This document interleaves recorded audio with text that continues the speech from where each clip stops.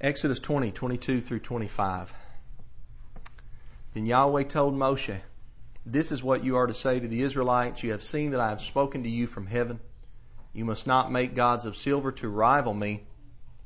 You must not make gods of gold for yourselves. You must make an earthen altar for me and sacrifice on it your burnt offerings and fellowship offerings, your sheep and your goats, as well as your cattle. I will come to you and bless you in every place where I cause my name to be remembered. If you make a stone altar for me, you must not build it out of cut stones. If you use your chisel on it, you will defile it." May Yahweh bless His word to our hearts today. I appreciate everybody for being here and being so attentive to these lessons. This is going to be my last lesson on this block of verses in the Torah. There is more material to cover on this subject. I think many subjects are just ever-giving in the Bible, and I think this is one of them. But for now, I feel like Yahweh is leading me to move on to the next verse. I think I've exhausted my knowledge on this subject for the present time. Have you ever studied a subject and you got to a point to where you felt like that's all I can take right now?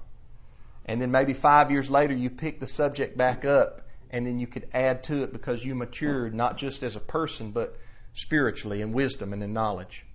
Well, I pray that Yahweh continues to grow me in age and in wisdom on this subject, but after today I feel like it's time to move on to the next verse in our Torah study. So what we'll do today is we'll begin with some questions in general that I've gotten. We're going to answer some questions. Then we're going to deal with a text in Jeremiah 7. And then we're going to move into meat eating versus vegetarianism or veganism. There may be some things that I say today that you may not agree with or believe in, and that's fine. It's okay. You don't have to agree with everything that the preacher says.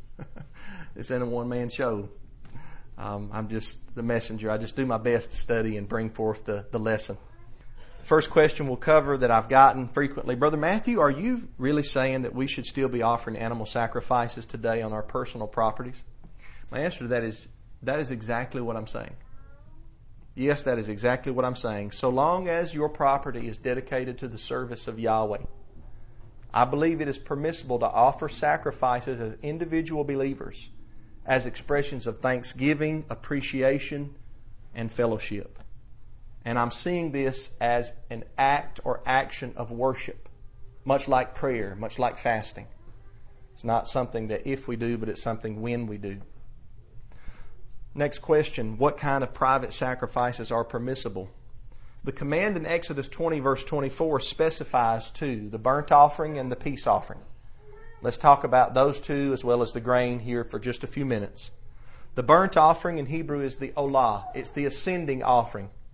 It's entirely consumed on the altar. The worshiper has nothing to partake of it. It's a total gift to the Almighty, telling Him, I'm thankful for what you've done. Here's a gift, an expensive gift, something that means a lot to me. It's the best bull I've got, and I give it to you, Yahweh. It's the one that is a sacrifice. It's the one that your flesh doesn't want to give. If you give something you don't want to give, it's not really a sacrifice.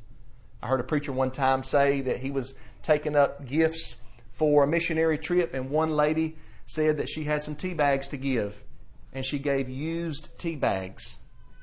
That's not a sacrifice. You don't give somebody used tea bags. You give them the best that you've got if you're giving to the poor. So it has to be a sacrifice. This is the olah. Sometimes the olah was used for seeking Yahweh's favor. Sometimes in the Bible it was used for averting judgment. We saw King David do that in 2 Samuel 24. This is what Noah offered when he got off the ark. Burnt offerings of the clean animals and the clean birds, the olah. It appears to me, though, that even though the animal is completely consumed on the altar, the blood was still drained from the animal. We don't eat the blood. We don't drink the blood because the life of the flesh is in the blood. So any kind of blood puddings or anything like that is off limits for the worshiper of Yahweh. Leviticus 17:13 and Deuteronomy 12:16 and 24 mention pouring the blood out on the ground like water and covering it over with dirt. I think that's a good practice. It is possible that in some cases, even in private sacrifices, the blood is placed or sprinkled on the altar or poured out on the altar and burned, but of this I'm not yet sure. So I have to do more study and meditation. Maybe you can help me on that. Next is the peace or the fellowship offering. It's the shelamim in Hebrew, and you see there in that word shelamim, you see that shalom, peace. But shalom doesn't just mean peace, it means wholeness, well-being, prosperity, health, wealth, and all that goes along with that. So we can translate it into English sometimes as peace offering, sometimes as fellowship offering, because when we offer the shelamim, oftentimes it's not just talking about fellowship between us and Yahweh, but fellowship between us as brothers and sisters. So if I was to offer a shelamim, I would not invite an unbeliever to partake of it, but I would invite Sister Roseanne and Brother Rocket and Sister Phyllis. We're going to have a fellowship offering. They're my brothers and my sisters in the faith. See, that's the shelamim. The blood is still not partaken of, and the fat portions are burned on the altar for the peace offering.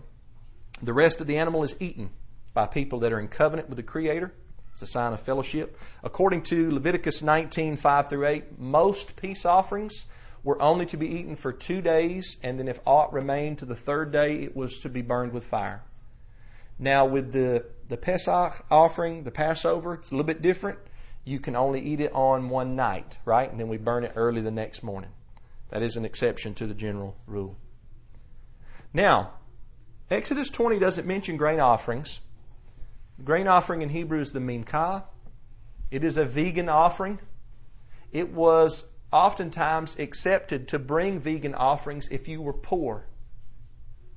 People say the God of the Old Testament wasn't very merciful. Sure He was. If you were too poor to bring a big animal, then you could bring some turtle doves or some pigeons. If you were too poor to bring some pigeons, then He said you can bring some grain. He accepts the poor. He doesn't respect persons like that, over rich over poor, or poor over rich. The grain offering, however, is mentioned by approved example in Judges 13 with the example of Manoah, Samson's dad, where Yahweh accepted, through the angel, Yahweh accepted the burnt offering and grain offering that Manoah offered on the rock, one unhewn rock, in obedience to Exodus 20, verse 24. You can read about the grain offerings in Leviticus chapter 2. There the Levite priest is involved. It is an edible sacrifice. But grain offerings were also done apart from the priest, according to Genesis 4, with Cain. Now the first thing we think of is, or maybe you think of, if you're a good Bible student, well, Cain was rejected though, Brother Matthew. That's a great thought. But remember, did not Yahweh say, if you bring it right, won't you be accepted? So therefore, Cain could have brought a proper grain offering and he would be accepted. Some people think Cain wouldn't have been accepted no matter what. Not according to that verse. What about sacrifices for sin? This is the big one that people come up with, and I have developed and been educated in the Scriptures and by listening to men wiser than myself over the years in this, and there was a time that I wouldn't say what I'll preach now. First of all, I haven't seen any examples in the Bible of private sin sacrifices, like private personal sin offerings. The sin offering in Hebrew is the chata'at. That's my favorite one to say. And the guilt offering is the asham. These are the only two offerings that deal with sin. It is a mistake to think that every animal sacrifice dealt with sin. But when I grew up in church, you may have thought the same thing. I thought all animal sacrifices had to do with sin. That's what I thought. Then I studied the Bible and found out, hey, most of them have nothing to do with sin. So the first three we went over have nothing to do with sin. These two do. For now, I won't be making any of these, but I want to make two things clear. Number one, I do not believe sin sacrifices are a bad thing. I'm talking about animal sacrifices for sin. I don't think they're a bad thing. Yahweh implemented them, so they're good and they're righteous and they have their place. Number two, I don't believe the animal sacrifices for sin ever took care of sin on the eternal redemptive scale. Remember the sermon I taught, the better blood of the Messiah. How the animal sacrifices have their function. The blood of the Messiah has its function. The blood of the Messiah cleanses our conscience from dead works to serve the living Elohim. It allows us entrance into the kingdom of heaven. Isaiah 52:53, the whole book of Hebrews, Peter talks a lot about it. You weren't redeemed with the blood of a lamb, but you were redeemed by the precious blood of the Messiah. He's like a lamb without blemish or spot. So in saying that I think the animal sacrifices are good, I do not mean that they have anything to do with what the Messiah does for us, but they have their place upon the earth, earthly forgiveness, entrance into the earthly tabernacle, etc. So if the temple still stood and the Levite priesthood was still active, I would personally have no problem offering a sin sacrifice. Here's a couple of examples. Mary brought one with Joseph when she went to the temple in Luke chapter 2, and she had just recently birthed Yahweh's Messiah. He was only about 40 days old, a little bit over that, when she went to the temple after the days of purification. And she knew who he was. Read Luke chapter 1. She knew who was in her womb. Remember his cousin, Yochanan the washer, John the baptizer, leaped when Miriam and Elizabeth met each other. The babe leaped in the womb. There's you a good verse that life begins before the baby comes out of the mama. Because that baby wasn't but about 6 months in the womb, and the Bible says that John leaped. It's filled with the Holy Spirit while he was in the womb. So don't tell me the little children can't understand and participate. Yahweh can deal with them just like he can deal with me. Hallelujah. Luke chapter 1. So Mary, she went and brought the sin offering, knowing that she was pregnant with Yahweh's Messiah, and then birthed Yahweh's Messiah. And then Paul, the Apostle Shaul in Acts 21. I've taught a whole sermon on this. There was a rumor going around about Shaul, and they were saying he teaches the Jewish people to forsake the law of Moses and not circumcise their children. And Elder Yaakov, the main bishop there at the congregation in Jerusalem, he said, hey, let's put this rumor to rest. We've got 4 men with a vow. Pay the expenses of their sacrifices and let their heads be shaved. And if you know the Torah, you know that's the Nazirite vow, the vow of the Nazir. And so Paul was going to pay for the animal sacrifices. This is years after the ascension of the Messiah to heaven. And Paul saw no problem with offering up sacrifices. Well, one of the sacrifices at the end of the vow of the Nazir is a year-old, unblemished female lamb for a sin offering, a chata'at. So Paul saw no problem with it, and that would mean that Brother Matthew sees no problem with it. Paul said, follow me as I follow the Messiah. So I'll follow Paul in that. Once again, they purified the flesh, not the conscience. They pertain to the earthly, not the heavenly. Next question. But, Brother Matthew, are you encouraging people to start doing these burnt peace and grain offerings? Yes, I am, but with care and with caution. With care and with caution. I'm encouraging these personal private sacrifices because I think Exodus 20:24 commands them. I don't think it's a suggestion. I think it's a commandment. And I see approved examples in Genesis and then in the books of Judges through 2 Kings. But I'm encouraging that they be done properly. Not that we just go out there without studying just because we've listened to a sermon and we say we're going to do this. No, we don't want to do anything haphazardly. We definitely don't want to offer up any strange fire that Yahweh commanded not, right? Leviticus chapter 10. So we do them with care and caution. Look at the Scriptures. Study the Scriptures. Go back over the teachings I've done. If you decide to do a burnt or a peace offering, do the very best you can. I am not saying that you will get it all right the very first time. I think about when I first started doing the Passover back in 98. Everybody thought I was crazy, but I read it in the Word. My father-in-law showed me there the Passover in Exodus 12 and Leviticus 23, and I said, I'm going to do it because I love Yahweh. And I think back now and I look about it and I can remember the very first one I did, and I remember, and it makes me cringe a little bit because I remember some things I didn't do right. But I graduated in my understanding on it now. Now, I think we got it down like clockwork, Brother TJ.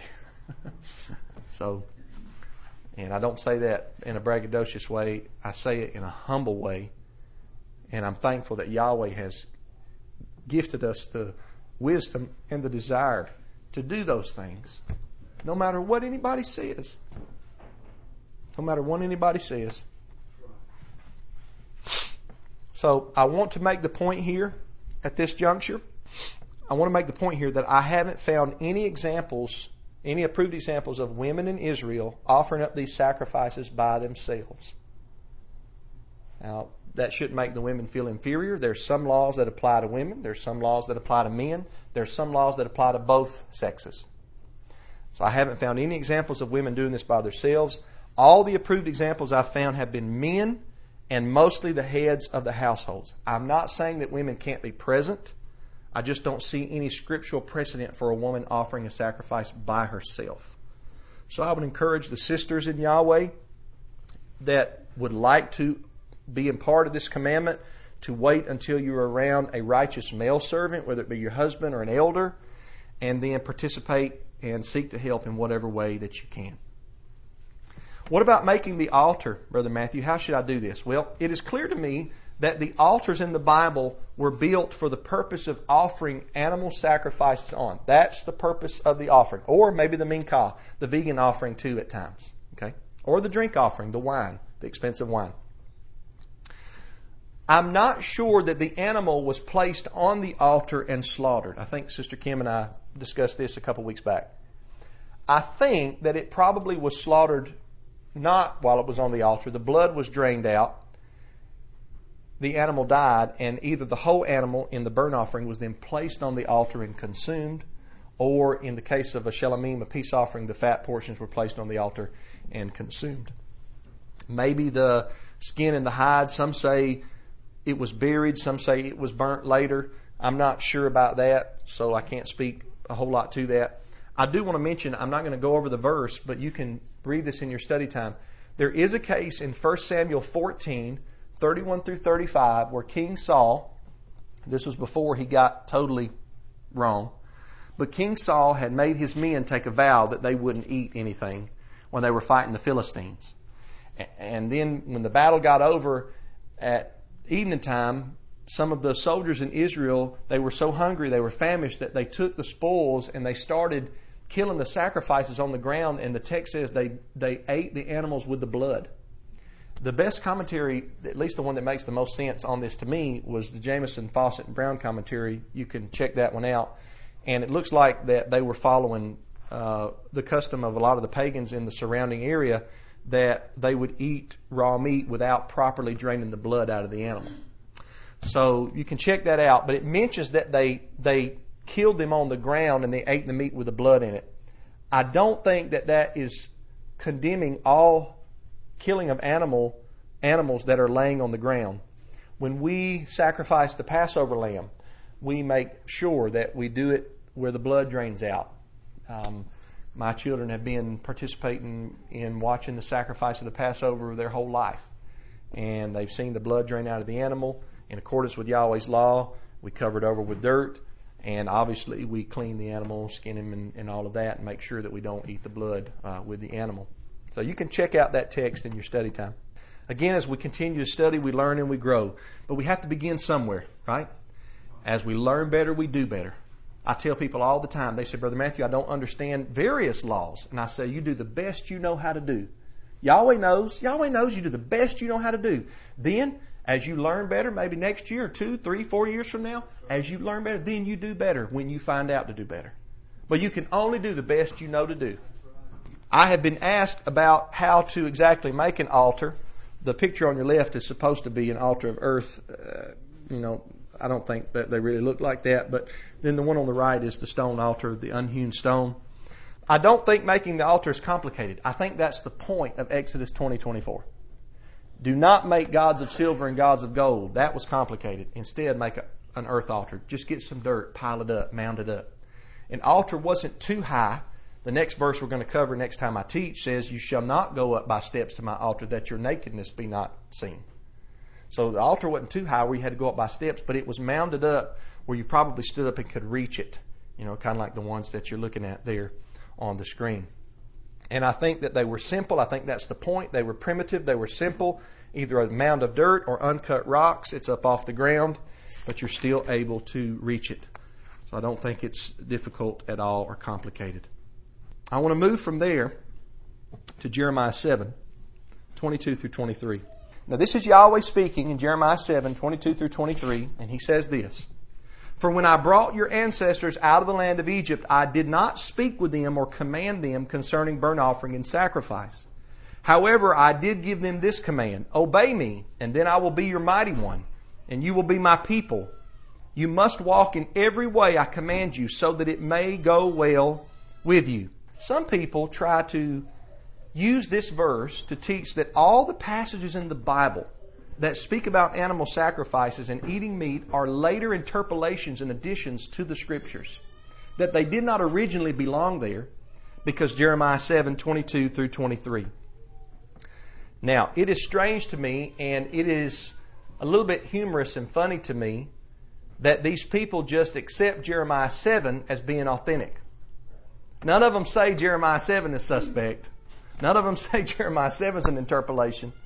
They say Jeremiah 7 is legit, and all the other verses in the Torah about animal sacrifices, and there's hundreds of them, and eating of meat, there's hundreds of them.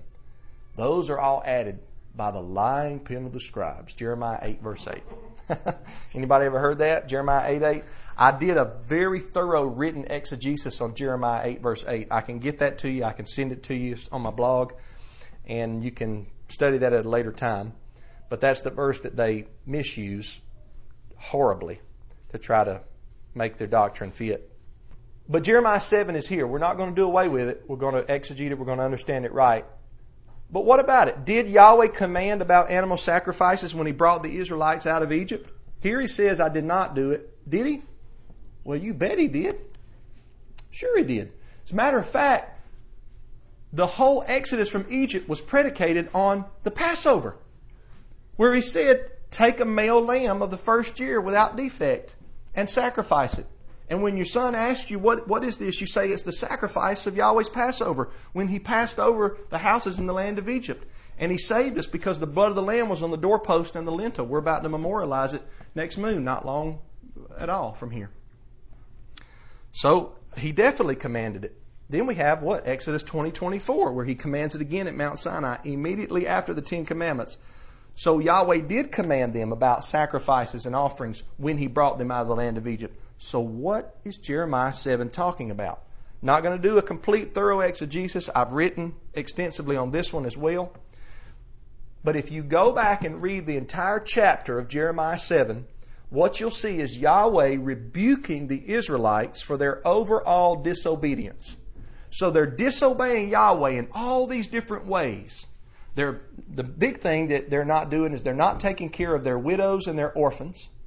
They're actually serving other gods. They're making cakes for the Queen of Heaven in Jeremiah 7.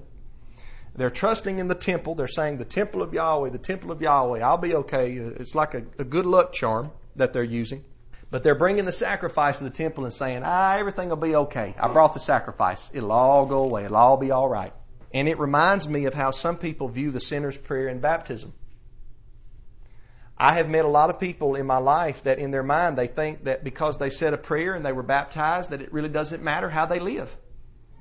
I'm just saved by grace. I know I'm living in sin. I don't feel like repenting. I said that prayer. I did that.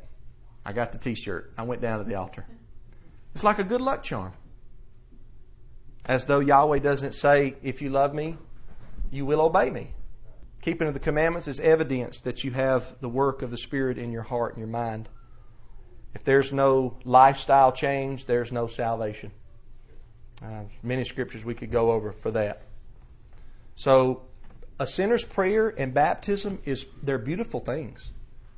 But not if you just go through the motion and say the prayer and repeat after the preacher and go underwater, and then you are raised up and you still live the exact same way. Nothing has happened in your life, see. Nothing has happened in your life.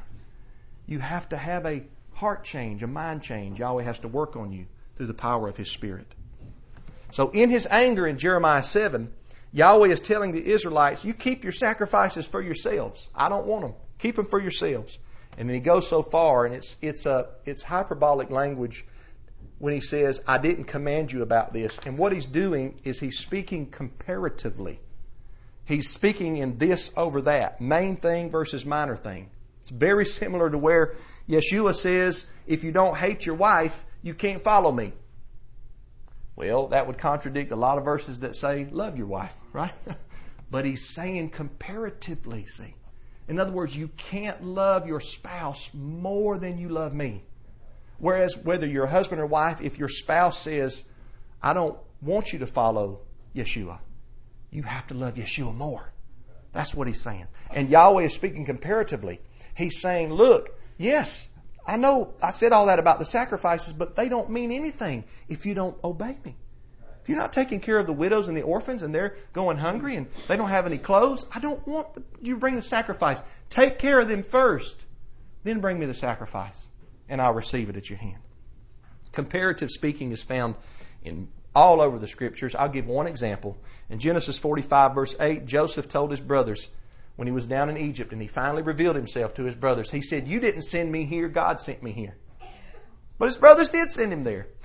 They threw him in the pit. They sold him to the Ishmaelites, and he eventually ended up in Egypt. So his brothers did send Joseph to Egypt. But ultimately, comparatively speaking, who really did send Joseph to Egypt? Yahweh sent him to Egypt. It's comparative, see. It's not negating one. It's just one is over the other in importance. Sacrifice means nothing if it's not brought from a pure heart. What Yahweh ultimately desires is obedience. When we serve Him and then bring a sacrifice, it's acceptable, just like with our prayers or our baptism. None of us are perfect in the Torah. But if we live our lifestyle devoted to Yahweh, then we can look back on our prayer of repentance. We can look back on our baptism. It did mean something because we're a new creation, see. That's the understanding of that text. I'd like to end the sermon today by addressing the issue of meat eating versus vegetarianism. Now, I feel led to address this because the more that I study about animal sacrifices, all the commands, all the approved examples, all the times that the phrase is used, a sweet smelling savor unto Yahweh. I read it again in Genesis 8, 20 through 21 today when Noah got off the ark and offered up the burnt offerings. It said Yahweh smelled the soothing savor. Some of them translations say Yahweh smelled the good aroma. So it's neat to compare all the translations and how they read. Well, the more that I look at this, the more I think, and I believe that I've inherited some false beliefs about vegetarianism being preferred in the beginning over meat eating. I don't believe it ever was. I don't believe a follower of Yahweh, number one, has to be a vegetarian, as some people try to push either gently or forcefully. Seventh-day Adventists are pretty bad about it. I met a Seventh-day Adventist man on a job one time. He said, "What about that verse that says it's not good to eat meat or to drink wine?" And I was young. I think I was 16 years old. And I remember I asked my father-in-law about it that night. I wasn't nearly as well studied in the Scriptures as I am now. And I asked Brother Arnold about it. And I said, "What about the verse? What's he talking about?" Brother Arnold started laughing. He said, "Well, he didn't quote the whole verse. The Apostle Paul said it's not good to eat meat nor drink wine nor do anything that causes your brother to stumble." So it's a specific context. You don't want to drink wine around your brother if he has problems with alcohol. You don't want to embolden him to get drunk. And same thing with meats offered to idols. Brother TJ's taught on that before. So there's a context to that. Some vegetarians in Christianity try to push vegetarianism gently. Some try to push it forcefully. I don't believe you have to be a vegetarian. Number one, because Leviticus 11 and Deuteronomy 14, Yahweh commands, He says, "Of these," speaking of the clean animals, "you may eat." So there you have the option to eat the clean animals. That's at least showing that meat eating is a righteous option. But let me say this. I think and believe that it is a sin for a believer to be a complete vegetarian. And the reason I think that is because the Passover lamb is commanded to be eaten each year. So it would be a sin if you forsook that as a believer of Yahweh. Also, put ourselves back in the shoes of people that back then that raised animals and gave their firstborns and their burnt offerings and their peace offerings often. Firstborns of the flock were shelomim. They were fellowship sacrifices, which means they were edible. Deuteronomy 15, starting at verse 19 and following, will show you that the firstborn offerings were edible sacrifices. So therefore, you could not be a vegan or a vegetarian and serve the Creator. It would be a transgression of the law to refrain from eating the meat of your sacrifice. So why do some Bible believers push being vegan, or at least they say it's preferred, or it's the original way? Well, what they do is they claim that the original diet in the Garden of Eden was vegan. And they base this on Genesis 1, 29 through 30, in part, where Elohim says, "I have given you every seed-bearing plant and every tree whose fruit contains seed. This will be food for you and the animals. I've given you every green plant for food." Genesis 1, 29 through 30. One time a man came to our congregation. And I could tell he wanted to talk to me. I was real busy that day. and I didn't get a chance to chat. But afterwards, the sermon, he said, "Is there any way I can talk to you? I have something I want to ask you about." I said, "Sure. Come early next week to Sabbath service, and we'll talk." And he showed up a couple hours early, and we sat in the back, and he wanted to talk to me about being a vegetarian, being a vegan. And this is the verse that he used, Genesis 1:29 through 30. He says, "I believe that we should be vegetarians or vegans because this is before sin enters the picture for Adam and Eve. This is the preferred way, and this is how Yahweh wants us to eat." And I asked him to turn to Genesis 2:25. Now, you all have Genesis 2:25 in your Bible. Anybody know what it says? Genesis 2:25 says that Adam and Eve were both naked and not ashamed. And I told this man, I said, so if we're supposed to be vegetarians because they were vegetarians before the fall, then that would mean, if we're consistent, that we're supposed to be naked because they were naked before the fall. He looked at me for about 5 seconds and he said, "Oh, Brother Matthew, I don't think we're ready for that one." Really nice brother. Never saw him since. Very nice brother. So, in my younger years of Bible study, I used to believe that meat eating did not begin until Genesis 9.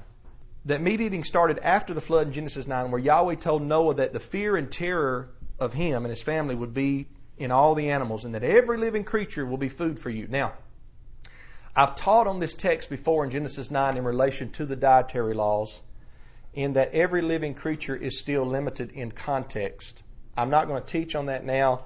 You can go back and listen to that lesson showing why this does not contradict the dietary laws. This is not saying that Noah was allowed to eat pig or camel or wolf. And we think about pig, but we never think about eating camel or wolf. Eating a wolf sounds a little strange, doesn't it? But if it's saying what people say it says, I'm saying that right, then it'd be okay to eat the family dog. I mean, it would. It'd be okay, but we know it's not. One vegan asked me one time, they said, what makes you eat a cow and not a dog? They're both life. And I said, well, I follow the Creator. I said, Yahweh says a cow is permissible, a dog is not. Walks on all four paws. It's unclean. Leviticus 11. I didn't really know what to say after that. I later came to the conclusion that Genesis 9 was not the first time animals were eaten. And I based that primarily on two texts in Genesis prior to this. Genesis 4 and Genesis 7. Genesis 4 with Abel, Genesis 7 with Noah. Genesis 4 shows that Abel made an offering of the firstling of his flock with the fat portions. And I knew the rest of the Torah.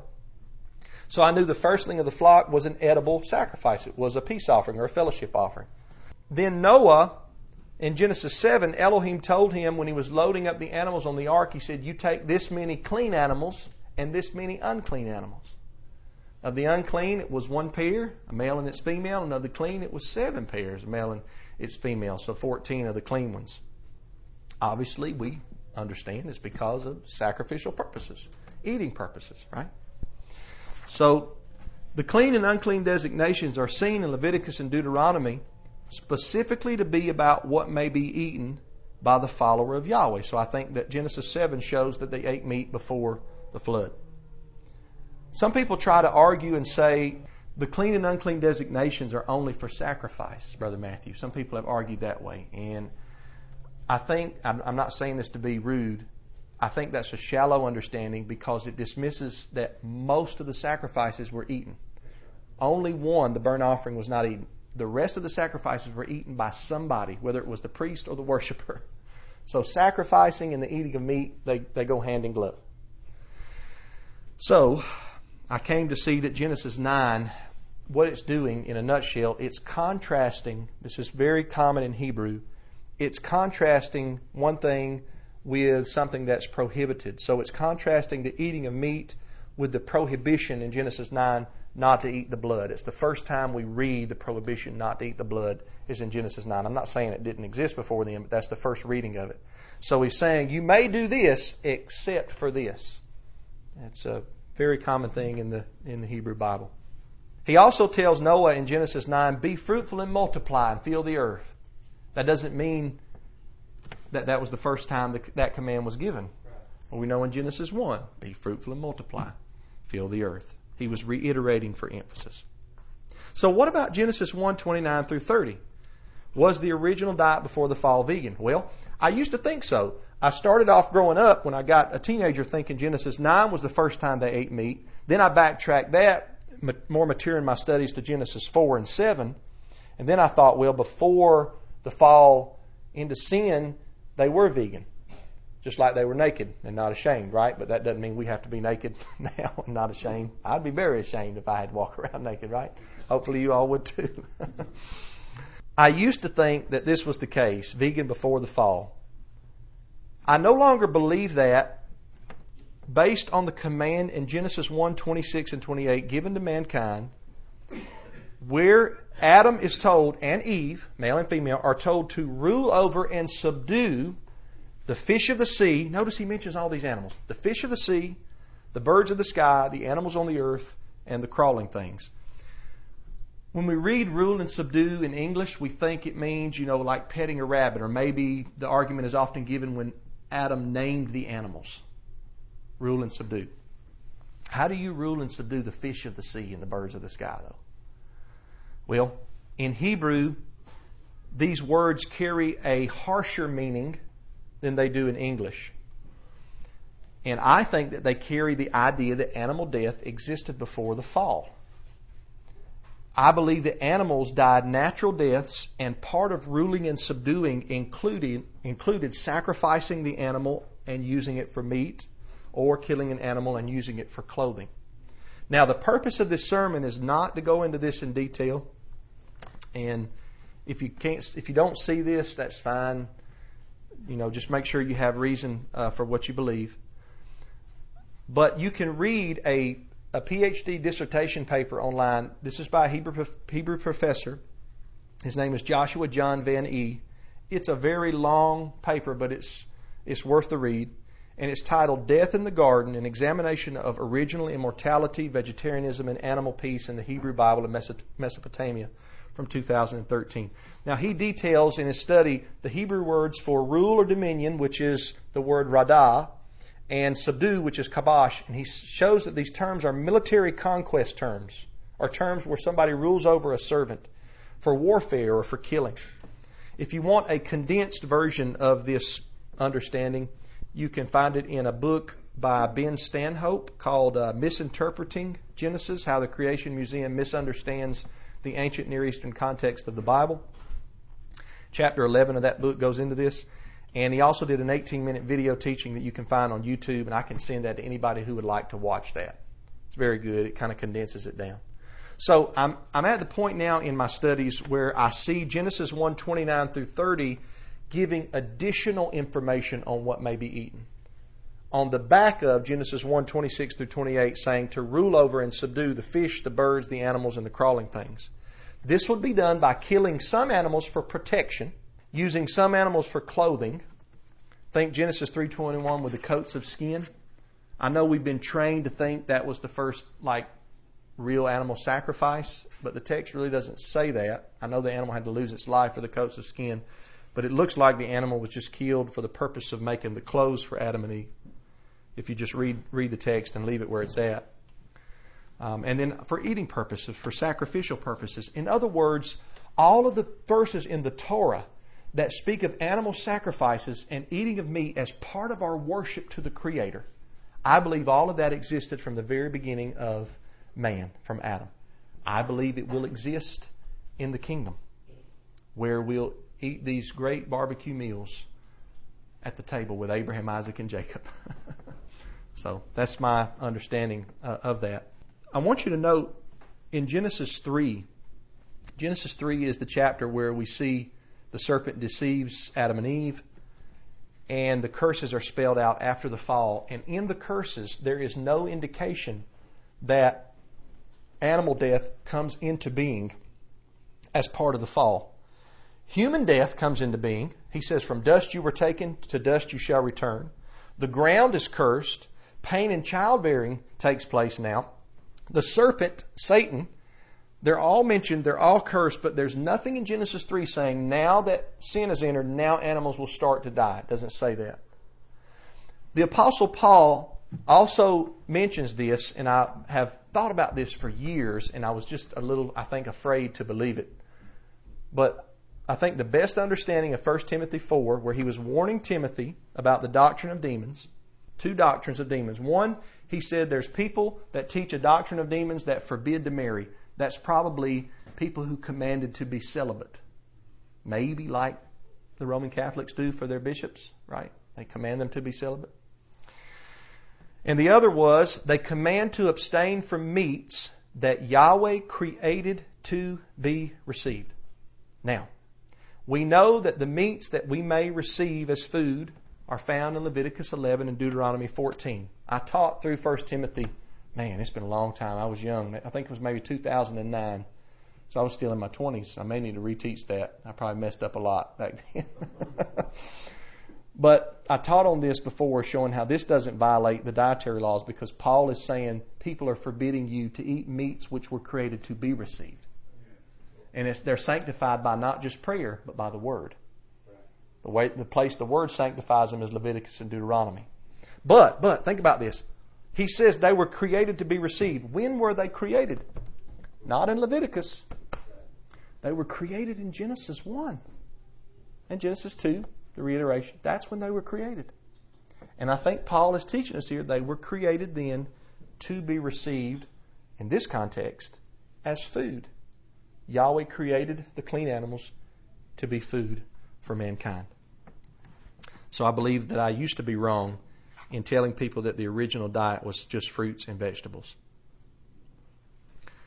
As a brief side note, I do not believe there was human death before the fall. I think that's a big point in Genesis 3 and also in Romans 5. Some people try to use Romans 5 to teach that there was animal death before the fall, but the context of Romans 5 is about man and the redemption of man. But I don't believe that mankind was created biologically immortal. I think that Adam was taken from dust and he would return to dust, and that includes mortality. However, I believe that he had the possibility of immortality based upon his close proximity and allowance to eat from the tree of life. Now we think Adam was already alive. Why does he need a tree of life? I'll tell you why. So that he can continue to live and never die. As long as he's in close proximity to the tree of life, he can sustain his life. Now, why do you believe that, Brother Matthew? This is the main verse. Genesis 3, 22 through 24 reads, after the fall, Yahweh Elohim said, since man has become like one of us, I believe he's talking about the angelic host there. Man has become like one of us, knowing good and evil. He must not reach out and also take from the tree of life and eat and live forever. So Yahweh Elohim sent him away from the Garden of Eden to work the ground from which he was taken. He drove man out, and east of the Garden of Eden he stationed a cherubim with a flaming, whirling sword to guard the way to the tree of life. I dare you to bore me with the Bible. The Bible's not boring. People just don't read it. This is wild stuff, man. So he puts these cherubim, that's two angels there at least, there, and he stations them with this flaming sword to guard the way to what? The tree of life. Yahweh says in Genesis 3, and I know a lot of people try to metaphorical it away or explain it away, but he says he plants all these trees in this garden and he creates man, and then he takes man and he puts him inside the garden. The Garden of Eden is paradise. It's beauty. Everything was good in that garden. Everything that Yahweh did was good. I can show you even in Psalm 104 where Yahweh talks about the predators, the young lions, how they get their food, and he calls it tov. He calls it good, just the same word that he uses in Genesis, because I think that's how Yahweh created them to be. Well, here in Genesis 3 at the end, it shows us that the way that Adam could live forever was by partaking of one particular tree in the garden. He said there's one you're not supposed to eat of, the tree of knowledge of good and evil, but the tree of life you may partake of. Well, they messed up. They took of the tree of knowledge of good and evil. And guess what? Everybody in here has done the exact same thing. You may not have eaten exactly from the tree, but you chose to disobey something that Yahweh has told you to do. So I don't ever say well, maybe I could have done better than Adam had I been back there. Because I've already messed that up too many times. Way too many times. So the way that man would be sustained to live forever is not from his biological properties, how he was created, but because he was close to and could partake of the tree of life in paradise, the Garden of Eden. Beautiful garden that Yahweh created there in the beginning. I believe that animal sacrifice is the ancient form of worship in Scripture, and that the eating of meat is a blessing throughout Scripture. And I think now that all of this has existed since the very beginning of mankind. I do not believe it was something introduced after the fall of man into sin or after the flood. And I may get in trouble for this, not here, but somebody else hears it. I actually believe it is healthier to eat a well-rounded diet of meat, nuts, fruits, and vegetables. I'm not saying we should gorge ourselves on meat. I'm not saying we should have meat every night of the week. But I believe the healthiest diet is to eat everything that Yahweh gave us that was created to be received. I may have just caused everybody to have a whole new set of questions, right? I appreciate everybody's attentiveness in this series of lessons. You don't have to agree with me on everything. That's not my purpose. I don't stand up here to try to get everybody to see things how I see it. If you see it differently, that's fine. You go with what Yahweh is showing you. I'm just telling you what I feel that He's showing me. And I believe that sacrifices and eating meat are a blessing for Yahweh's people. Doesn't mean we should be cruel to animals. Doesn't mean that everything that goes on in the food service is okay today. But that doesn't negate anything that Yahweh says in His law. Hallelujah. This book of the law shall not depart from your mouth, but you shall think on it day and night. Be careful to do what Yah tells you to do, so that you will have good success. Don't turn to the right, don't turn to the left, but stay on the narrow path. Be careful to do what Yah tells you to do, so that you will have good success. I'll never let anybody get you off of this book of the law. That's how we serve Yahweh. I love everybody. Shalom.